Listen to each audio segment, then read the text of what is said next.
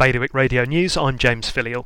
Health officials in Jersey are now dealing with the first confirmed case of coronavirus. They said the patient, who'd recently come back from northern Italy, was tested at the end of last week. They're now said to be well, but staying in isolation.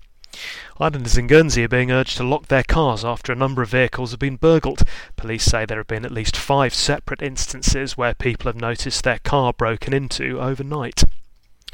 A barrister who successfully fought for a widow's allowance for an unmarried mother in a high-profile Supreme Court case is to become a judge in Jersey's Court of Appeal.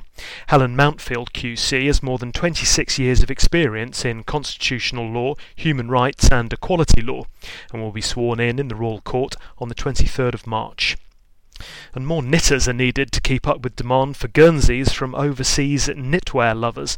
At the moment, one of the companies which makes them is seeing a huge spike in demand from places like Taiwan and South Korea.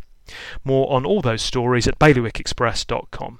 Today's weather, cloudy and wet, a top temperature of 11 degrees. Bailiwick Radio News, supporting Liberation 75. Celebrate 75 years of freedom with Liberation 75.